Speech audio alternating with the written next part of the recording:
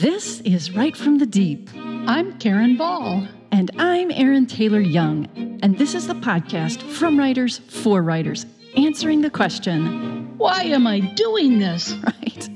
As writers, editors, and a former literary agent, we're in the deep with you, encouraging you and equipping you to find your truest story in the deep places. Get our show notes and more, including a free audio download on how to safeguard your writer's heart at rightfromthedeep.com. Hey, everyone. Guess what's happening at Right from the Deep? Well, first, as always, thank you to our patrons on Patreon. We are so grateful for you. You guys help make this podcast possible, and yay for you! Yay for you, and yay for you who are listening, because this month we want to give you a gift. It's a discount on one of our online Going Deeper workshops called Prepare Your Heart to Be a Writer. Writing and publishing are tough, and it's going to challenge your self-esteem and leave you vulnerable to attack on your writer's heart. Doesn't that sound like fun? But we want to help you have a sure, solid foundation of trust and truth, that it's so solid that nothing will shake it and nothing will derail you from the task God has given you. And because it's the Christmas season, instead of $49 for this workshop, for the month of December, you can get it for just $20. That discount is our gift to you for your support in listening. And who doesn't love a sale in the face of all the inflation happening around us? So if you have a writer on your Christmas list, or maybe you want to gift yourself, check out the course at https://rightfromthedeep.teachable.com. And it's my turn to do a wonder this time. And guys, I mentioned, you've heard, that I was at the Florida Christian Writers Conference in October, and something so cool happened in the mornings. I'm a breakfast person, so I'm there, okay? I'm not skipping breakfast for nothing. And so it started like as the sun was coming up, and the dining hall is right by the lake, and that just so happens to be where the sun would come up every morning. And one time I was walking to breakfast and I just stopped because it was breathtaking. It was just a breathtaking sunrise. And you know what touched my heart even more was to see like 20 people lined up out in the field, all side by side, watching the wonder of God's glorious sunrise. You cannot see sunrises like that and sunsets, any of them. You can't see them without knowing that there is a God. And that is a wonder that God would reveal himself to us in that way. Amen. And now, here's the show. Welcome, guys, to The Deep, and we're glad that you're here with us in this Christmas season. We are going to be continuing our very cool interview with Eva Marie Everson, and we're just going to jump right in, so come with. The question, where did you come from and where are you going, which was the Genesis 16 question to Hagar, took me weeks to answer. I would write a little bit, put my journal away, write a little bit, and put my journal away. Because when it comes to the where did you come from, that's an answer that you can start with. Well, this is me. I come from a small town along the low country of Georgia called Sylvania, right outside of Savannah. And that could be my answer. But then I started looking into who my parents were, what my home life was like, my teachers at school, my Sunday school teachers, my friends, activities, grandparents, aunts, uncles, cousins, all the people who poured into my life, who made me who I am, and who helped shape some of the decisions that I made along the way. Some of the choices that I made along the way, the good ones and the not so good ones, So it took me a long time to answer that and to realize, and this is the conclusion I came to. And here I was like, in my late 50s, early 60s at this point. And I was like, my whole life, I have flown by the seat of my pants. I never made a logical choice in my life. And I didn't realize that until I answered that question. And then here I am now with the, and where are you going? Well, I know where I'm going. I'm going to sit down and make some logical decisions. that's where I'm going. Really, it changed the way I responded or acted instead of reacted to things. And my ability to make decisions and to make decisions not just for the betterment of myself, but for the betterment of everybody around me, so that everyone else wasn't getting caught up in my train wreck. That was a hard question to answer. Yeah. It takes a lot of courage. Mm-hmm. It takes a lot of courage to wrestle with this. You know, you think of Jacob wrestling with God all night long. I mean, that's the kind of wrestling that we're talking about here, wrestling to answer these things and to go into these questions. I think it's so valuable. You know, I'm just reading through some of the questions, you know, you can just see the potential. I love the, who do you say I am? You know, if writers struggled and wrestled over that question, who do you say that I am? What a difference it would make in the peace they have on their journey, you know? That's right. And on that story of Jacob wrestling, at the end of the wrestle, there was a question. God asked him a question. Yes. And he said, what is your name? Yes. Because at the beginning of this whole brouhaha, he passed himself off as Esau. Mm-hmm. I am Esau. He said, who is this? I am Esau. And now, this makes me cry every time I think about it. Now, God is saying, what is your name? And he says, I am Jacob. You know, he admits being the usurper. Exactly. He admits it. I'm the usurper. I'm the con man. I'm the scoundrel. And God says, yeah, you are, but I'm going to give you a new name, Israel, because you wrestled with God and man and you overcame. Wow. Yeah. That's so powerful. My eyes tear up, my nose clogs up, because I just cannot imagine that moment with him. You know that when God said, what is your name? That Jacob went, gulp. Yes. Oh, that's what this is about. Wow. Yep, I like that. And, you know, I like too when he says, you know, what is that in your hand? You know, to Moses. That's powerful, because what does Moses have? You know, he's just been given this commission, you know, go tell Pharaoh to let the people go, you know, and here's what you got. You got me, but, you know, also you got this staff. You got a staff. But that was the tool of his trade. Right. And he was going to shepherd these people. And that's why I said, this is the tool of our trade. It's a pen, you know, or a keyboard.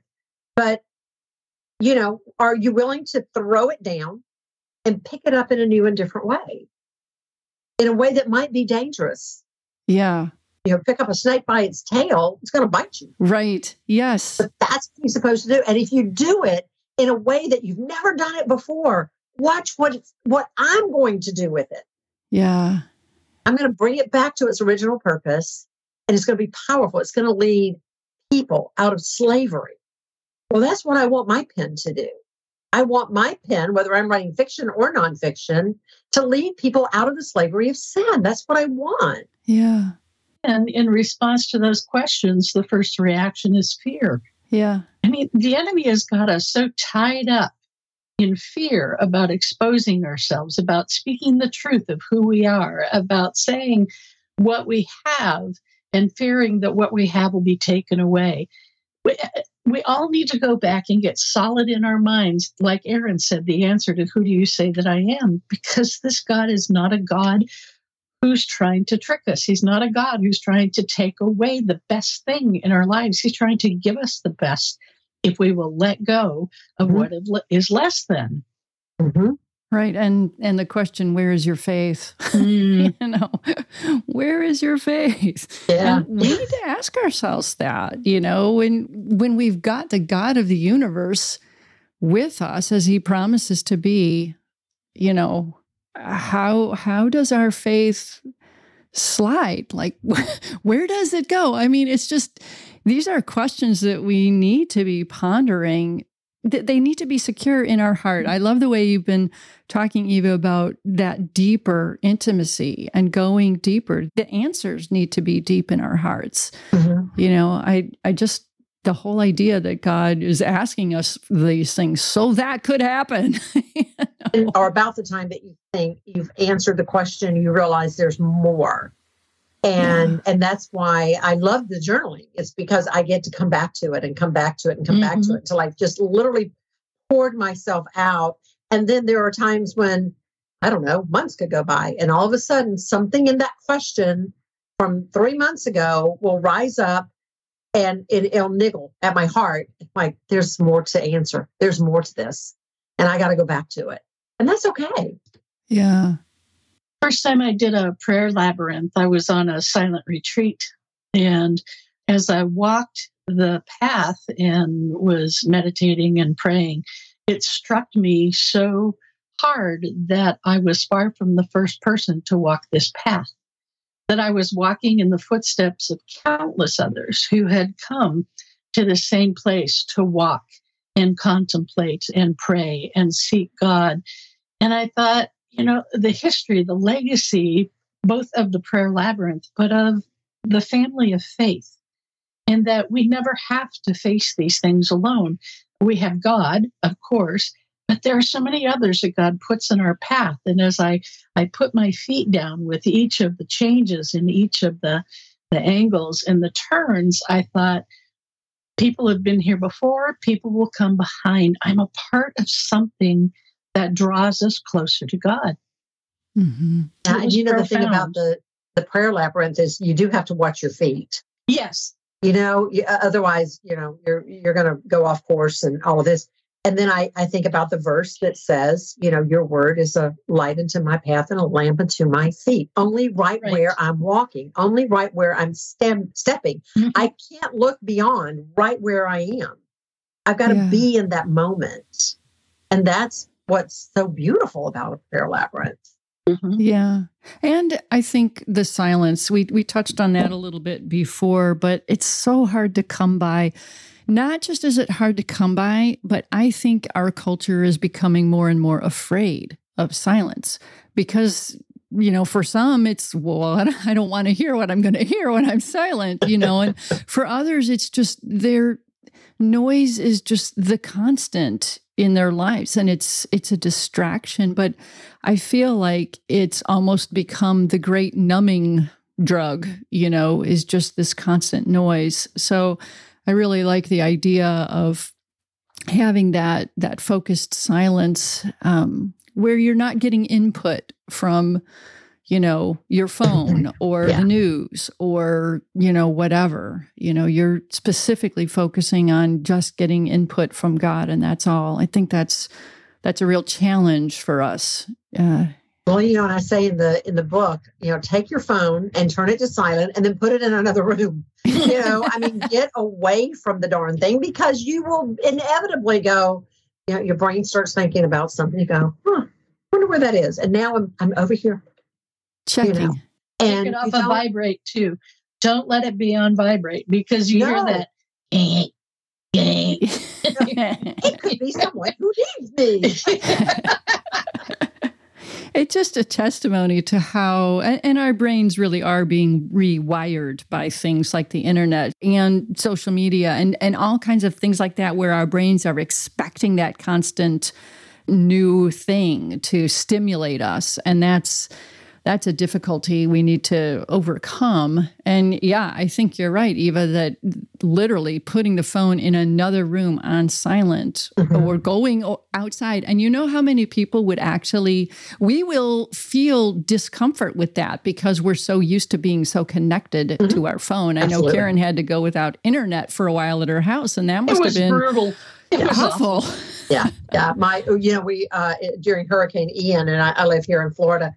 My 15-year-old grandson, I picked him up from school maybe a week after Ian, and I asked him, you know, how did you guys do? You know, how'd you do? And all of this. That was a pretty intense storm, and he said, well, we didn't lose electricity, but we lost internet. And I said, oh, I didn't realize you lost internet. He said, oh my gosh, Mima, I thought I was going to lose my mind. Yeah. Yeah. It's just we're trained. So as we're starting to run out of time here, Eva, do you have maybe some final words of wisdom or encouragement that you want to give writers, especially as we're pretty much in the Christmas season? Not a single word. Words of encouragement. Okay, then. Thanks. Been nice having you here. Words. I need a word. I just posted this picture of a like maybe Shakespearean era writer and with his quill, and you can tell he's just like so intense, like, ugh, And I said, what caption would you put under this? And my caption was, "Word, half my kingdom for a word." We're going into the Christmas season. And one of the nice things for those of us who are writers and who write for, not just, for a hobby or hope to be, but are professional writers, is that this is kind of the season where everything slows down. And it's nice. It's nice to get away from the frenzy of it all and just to take some time and be quiet and reflect. That's what the whole Advent calendar is about. And to think about who came. It was the Word. The Word came. And the Word was God, and the Word was with God. And I love that because it's all, it's all about the spoken word and then the written word. And just take some time to breathe and not get caught up in the frenzy. Take some time to be silent. Take some time to ponder the questions that God asks, not just in the Bible, but that He's speaking to your heart during this time as to why He came and the beautiful way He came and who He wants to be in your life. The question that I'm working on right now, I've been working on for a little over a week, actually comes from the Easter story. And it was when Jesus was in the garden and the guards, the Roman guards and the temple guards, the Roman soldiers and the temple guards came with, of course, Judas into the Garden of Gethsemane. And Jesus asked them this question: "Who is it that you seek?" Mm. And they said, "Jesus the Nazarene." Now, most of our translations say that Jesus said, "I am He." No, I'm right here. But the original transcript says, "I am." Mm. And they fell. They stumbled back and fell on the ground because He had just declared the holy name of God. I am. Right. And when they stood up, He asked them again, "Who is it that you seek?" And they said it again, "Jesus the Nazarene." And He said, "I told you, I am." Mm. And so, in other words, why are you still teaching me? Right. But the question led me to who I am is, and who do I want I am to be in my life? Am I just seeking all that I am can give to me? Mm. That part of the I am the creator. I am the all sufficient one. I am the all encompassing one. I am the all giving one. Is that what I want? Or do I want more of what Paul said? I want to know Christ. And I want to know His sufferings. I want to know the power of His resurrection, but I want to know His sufferings and be like Him in His death. So what part of God am I seeking? Mm. Is it just the easy part or is it the hard part? And then look at what came on that first Christmas morning, or as we celebrate it, Christmas morning, that morning of His birth. Who came? What came? What are you seeking? Just like the shepherds, Yeah. The little drummer boy. All the little animals. Who is it that you seek? I love it. Amen. It's a good question. Yes. But it's a hard question. It is. Well, I hope that everybody who's listening, I hope that all of us, even the three of us here, will take all of this to heart and to seek within ourselves, who is the I am to me, and how do I know Him better, and how do I come into a place where I accept all of who He is and not just the parts that are easy. Yeah. Thank you, Eva. It's been Thank you. Yes, thank you.